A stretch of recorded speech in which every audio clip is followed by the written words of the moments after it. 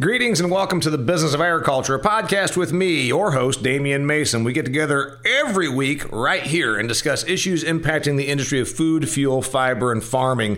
Got a hell of a show for you today because it's something that is very intriguing to me, and also a lot of my commentary on this has been well received. I wrote a blog article here a week or two ago, and it was about the issue of trends. Simply, I asked the question, what do we do to navigate trends? How do you succeed as an industry and as a product when the trend is no longer your friend? Got a lot of traction and action, and I did a Facebook Live about it, and I decided, I'm going to expand on this topic because this is something that everyone in our industry needs to sort of have a handle on and understand the reality of what we're dealing with. Because trends in food and food fads, consumer taste preferences, which are always moving, impact us as an industry more than they ever have before. Why? Because food is more readily available than it has ever been. Therefore, it can be impacted by what's popular, what's hot at the moment, what's this new trend or fad.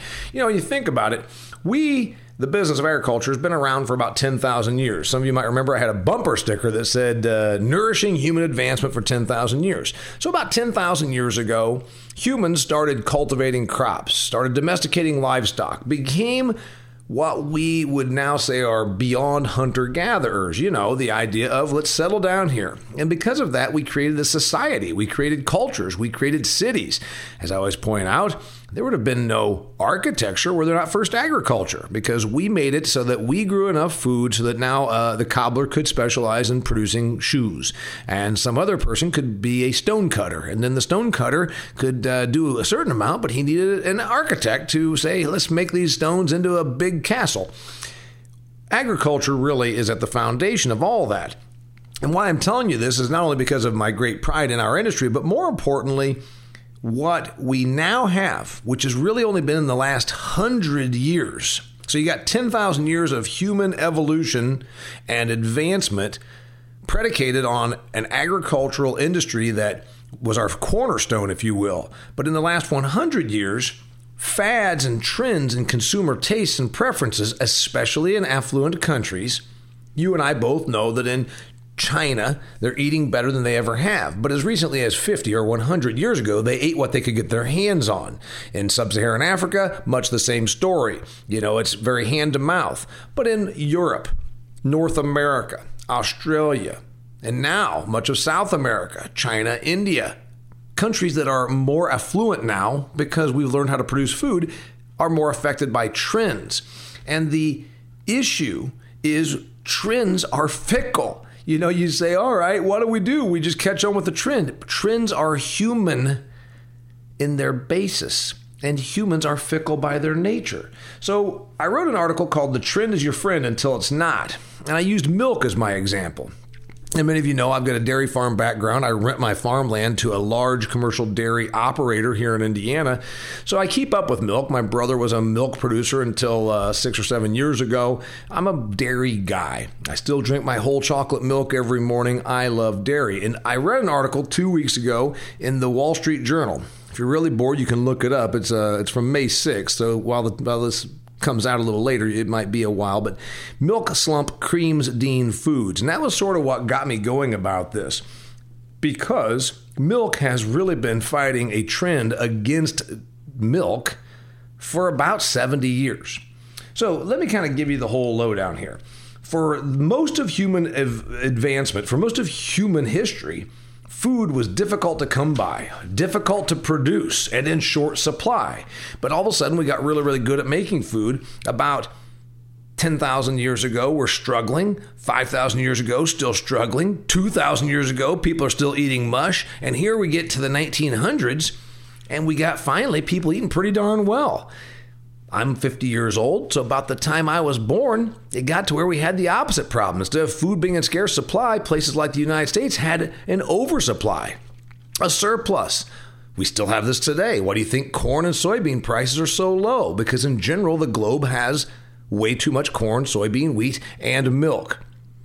So using milk as our example, we've been able to produce the heck out of it And now we have so much of it. So what I'm going to tell you in our time here today is not only the reality of the situation, but how do we get better at fighting through the trend? How do we produce, sell, market, promote, and also prosper through the trend? Because that's going to be the challenge for all of us. There's going to be trends from now until the end of time, especially when it comes to our food product, because the consumer can be more choosy. Why? Because the consumer has lots and lots of choices. Consumer has plenty of money. The consumer can choose. The consumer can go with what the fad says, what Dr. Oz is doing, what their yoga partner tells them they're doing. Gluten-free, it's killed milk because it's killed cereal. The anti-processed food movement, if you will. It's not really a movement, it's just a consumer trend. A lot of processed food that used to sell back in the old days. Boxes and boxes of Pop-Tarts and all that kind of stuff. Doesn't sell anymore like it used to because there's a trend going against processed foods in cardboard boxes. All right, so here's the big story then. About what set this off. Dean Foods, if you don't know, is a huge dairy conglomerate. They have, according to this article, they have now a worth as a company of 5% of what it was just 10 years ago. Think of that. Today, they're worth 5% of what their value was 10 years ago. They've lost 95% of their value. Not very good, right? They have about 58 processing facilities across 29 states, but they started shuttering them last year. Now, a lot of folks that are well-intentioned but maybe not economically minded ag people told me, well, Damien, it's because of Walmart. Walmart started processing their own milk. Okay, maybe Dean Foods is suffering because Walmart decided to start their own processing plant to be in charge of their own supply and their own processes. That might have some relevance and truth. However, Walmart did not invent the bigger problem, and that is that dairy is simply out of favor. Milk consumption has been declining since 1947. You've heard me talk about this. Maybe you have not. In the old days, post-World War II, we're prospering. Man, we're going great guns. We're making as much milk as Bessie can give, and we're drinking it up. 47 gallons of milk per American per year consumed 1947. Last year, about 16 gallons. Did you hear that? We have 1/3 ourselves. We took away 2/3 of milk consumption. Now, fortunately, starting in the 1970s, the cheese promotion really took off. Remember the Real Seal? Maybe some of you remember when that came about. And then pizza has been amazing. We're eating about 3 to 3.5 times as much cheese per American today as we did in 1970 when I was a little baby. Yogurt, same story. Nobody ate yogurt back in the old days, 1930s, 40s, 50s. Who the hell would even know what yogurt was? Yogurt took off in the 1970s. Got a shot in the arm about 10 years ago with this thing called Greek yogurt. Chobani came along, bailed out dairy. You know, it takes a lot of milk to make cheese, more so than fluid milk. But the reality is the trend is against dairy. So I've used that as my base only because I'm a dairy farm kid. I'm not anti-dairy. Remember, I love dairy. June Dairy Month is coming up. I'll be there on social media drinking my chocolate milk, eating my cottage cheese, and shoving down a milkshake every now and again. But the trend is what it is. And we must decide, can we change that? I came up with 3 methods on how we can fight the trend and prosper through the trend. I'm going to get to those in more in-depth later, but the reality is you want to prosper through the trend, you adjust your production, you create new products, or you change your promotion. And I'm going to get into those a little bit more later on. But let's talk about what these trends mean for us. Because while I'm using dairy as my example, it could be anything. You know, we also eat less lard today than we ever did in the 1930s, 40s, 50s. We eat less beef today than we did in the 1960s, 70s, and 80s. I'm going to give you some of these numbers later on. So the question is, and I'm honestly posing this, do you think there's a way to prosper and not have trends? I think no. I think that trends are here to stay because we have choice and we have such amazing productivity and we have more and more choice. So if that's the case, what do we do to prosper through the trend? And again, I told you I was going to give you the 3 methods, but they're pretty simply this. You adjust production up or down to accommodate the trend. That's option number one. So in dairy's case, we're drinking less milk. We're still getting through about the same amount of milk product, thankfully, due to cheese. But we can adjust production. Well, you know the thing about adjusting production, usually that's not voluntary. Usually that is involuntary, in fact. Usually that comes with a lot of grief and heartache. 2,700 dairy farms closed their doors last year, sold the cows, went out of business. Now, a lot of folks are going to say, oh, that's because of these big dairies. Again, it's because of too much milk. Let's not fight over who did what to who, because the reality is we all produce for a marketplace. And if the marketplace has too much milk, guess what? Somebody's going to probably go out of business as long as they continue to produce. So if you want to navigate the trend, option number one, adjust production up or down to accommodate the trend. When everybody's eating something, produce more of it. See, again, that's how markets work. Supply matches demand. Or supply tries to catch up to demand, and in the meantime, prices shoot up because of the demand. Give you avocados, for example. Just a year or two ago, they began a checkoff program for avocados. Now, maybe you knew this. There are 22 different commodity products that have a checkoff program. 22 agricultural products have a checkoff program. Avocados are the newest. And everybody in the avocado world might feel like they're brilliant that they invented this checkoff program and went from 2 pounds of avocado consumption per American per year about a decade or two ago to today 15 pounds of avocados per American per year are consumed. You know, the millennials like avocado toast. Go to a lot of delis and they'll throw an avocado on your turkey club. I see avocados on salads. 20 years ago I didn't.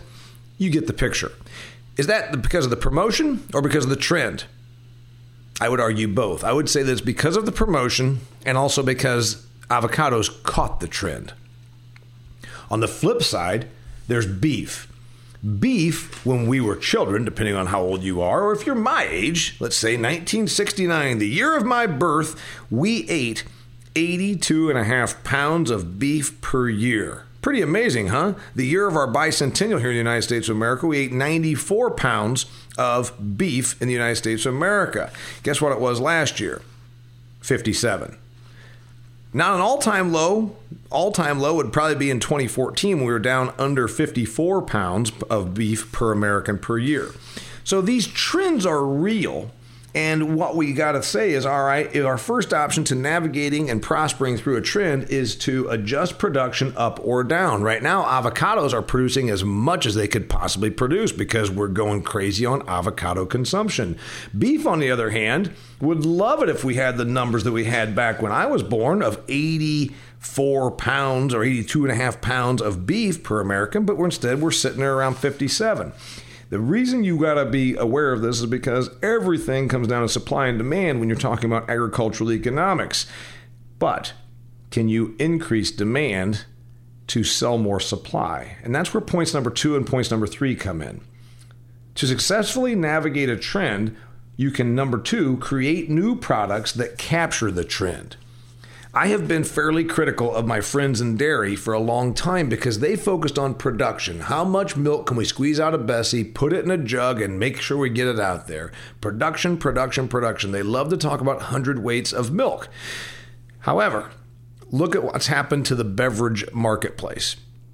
Today we have Red Bull, Rockstar, and 19 different Monster energy drinks. There was no energy drinks when we were kids. When I was a kid, anyway. We have all the different soda pops. And you can say right now, we know this to be fact, that in general, full calorie soda pop is losing favor right now because of all the PR going against it and the high fructose corn syrup debate. And then there's the obesity and the diabetes issue that we have here in this country. But there are still a tremendous amount of options and alternatives to milk in the carbonated beverage aisle. Then you've got the milk alternative, fake milk, plant milk, whatever you want to call it, not milk. You've got cashews, hemp milk. Drink the beverage, smoke the carton. Woo! Pass me the Pop-Tarts, baby. Woo-hoo! I'm as high as can be. Okay, you've got rice milk, soy milk, peanut. I mean, you name it, we're throwing away, we're throwing something out there on the marketplace that is some kind of milk alternative. Now, why do those all exist? Because they know that this is a trend that is growing. So again, they created a new product to capture the trend. Whereas dairy sits over there and says how much milk we can make, dairy's competitors are coming up with things to capture the trend, products that capture a trend, if you will. So that's a real thing. Look at Greek yogurt, captured a trend. Look at now growth in organic. I just heard today on rural radio as I was driving around my hometown here doing some errands, I just heard today that organic now amounts to 6% of the vegetable of the products, of the food products is a full 6%. Now in vegetables and fruits, it's a considerable amount more than that. 6% of all food products now are organic and $52 billion of sales. $52 billion. The first year, 2018 was the first year that we surpassed $50 billion in organic food sales. So that is a trend that's probably here to stay. Can you innovate and create a new product that would capture that trend? What about seafood? I haven't talked to you about this, but a month ago, I was a consultant to the shrimp industry. The shrimp industry would like to grow shrimp consumption here in the United States. Most shrimp in the United States does come from imports and from farms in other countries. India, Indonesia, Vietnam, Ecuador, Thailand, a little bit of China. That's where your shrimp comes from. 92% of the shrimp consumed in the United States of America comes from a farm in another country.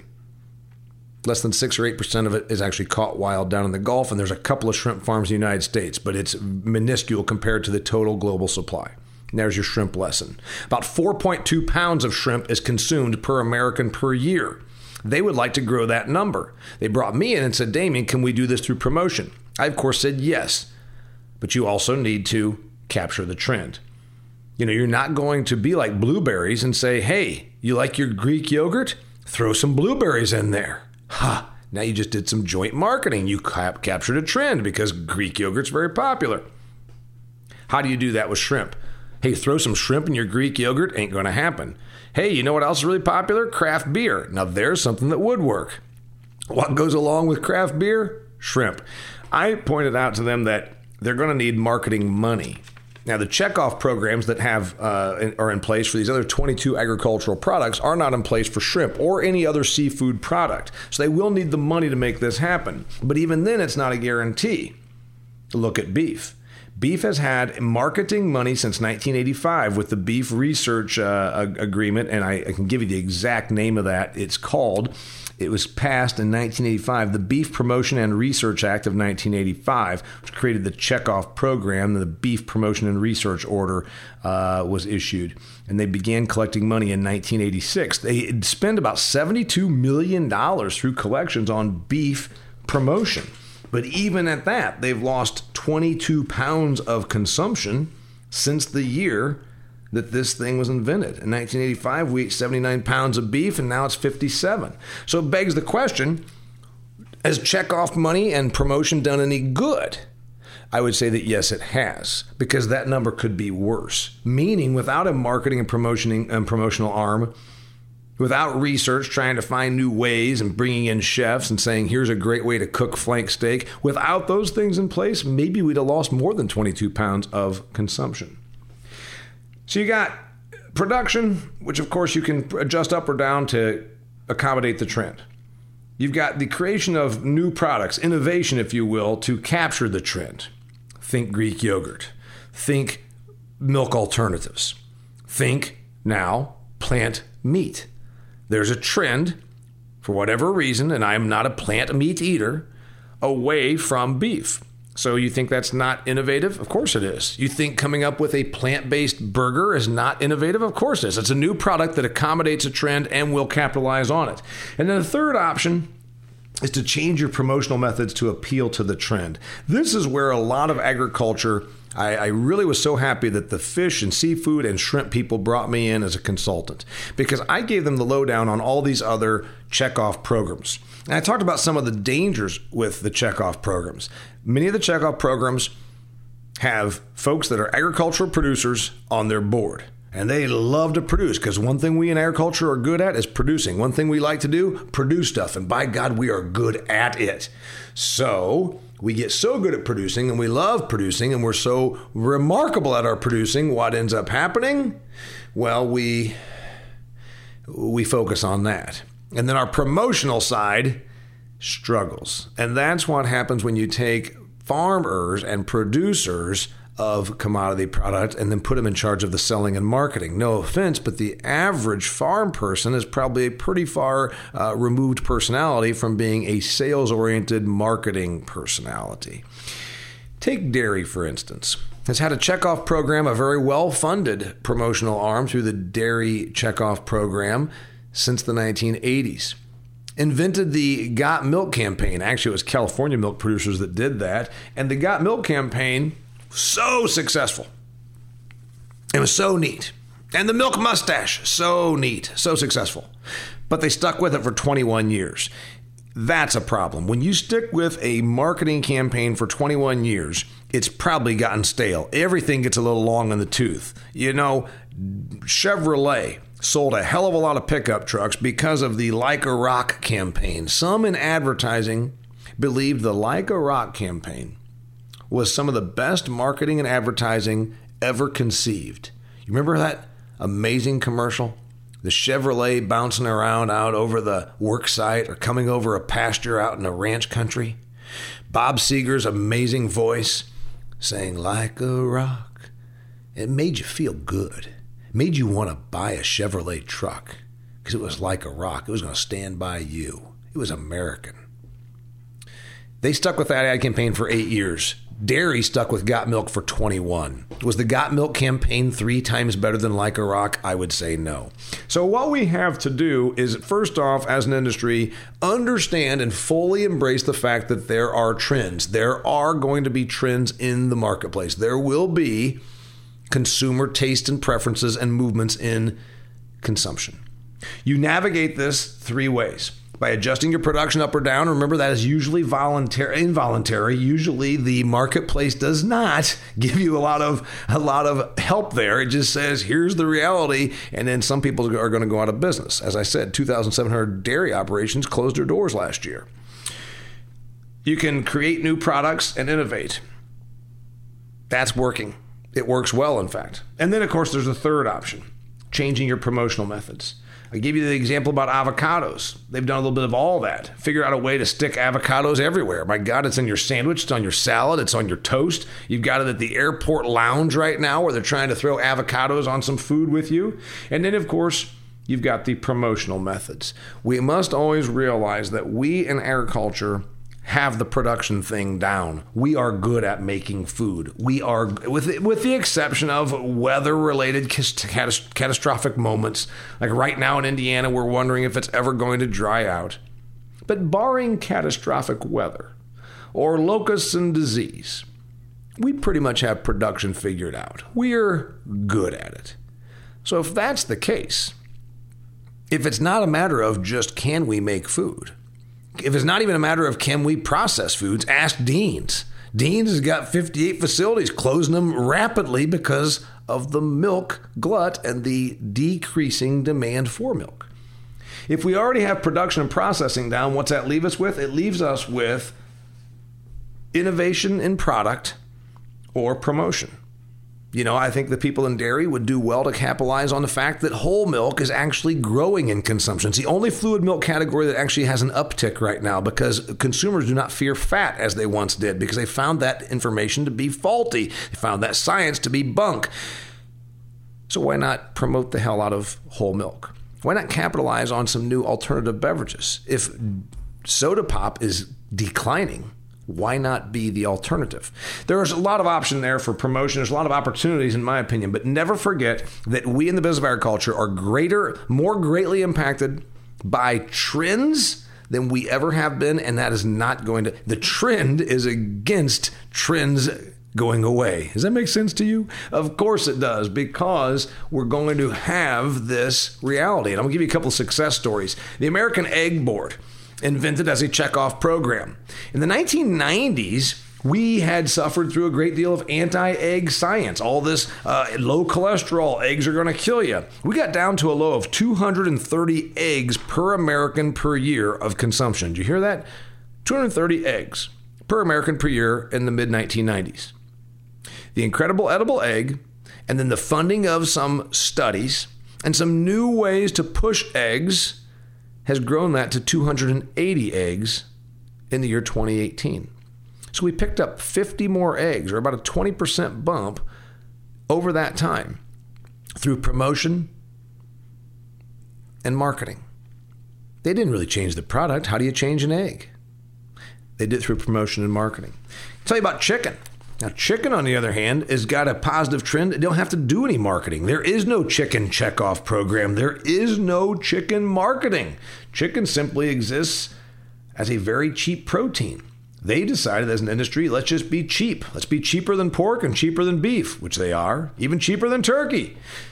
The year I was born, we consumed 38.5 pounds of chicken per American. Last year, 93.5. Did you hear that? From 38.5 pounds to 93.5 pounds in the last 50 years.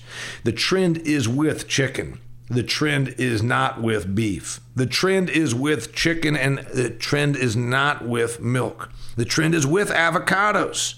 The trend is not necessarily with many other agricultural products. Processed food. Seafood right now has pretty much stayed the same. That's why the shrimp people brought me in. We've been hovering around 15 pounds of total seafood consumption since the early 1980s. Shrimp might be capped out at 4.2 pounds. See where this all comes together? We in the industry of agriculture are never going to get away from trends. The best we can do is make the trend our friend, and we must do that to thrive. I'm Damian Mason. I really appreciate you joining me here. I wish the news was better for dairy. As a dairy farm boy and a devoted drinker of chocolate milk, I wish the trend was better for dairy. And I got to tell you, more importantly, I wish the industry would call on me to help them implement some of these strategies, like creation of new products, capturing a trend that exists right now, and changing promotional methods to appeal to the trend. No matter what you produce, I want the trend to be with you because I want you to be successful. Thanks for joining me here. Until next time, this is the business of agriculture.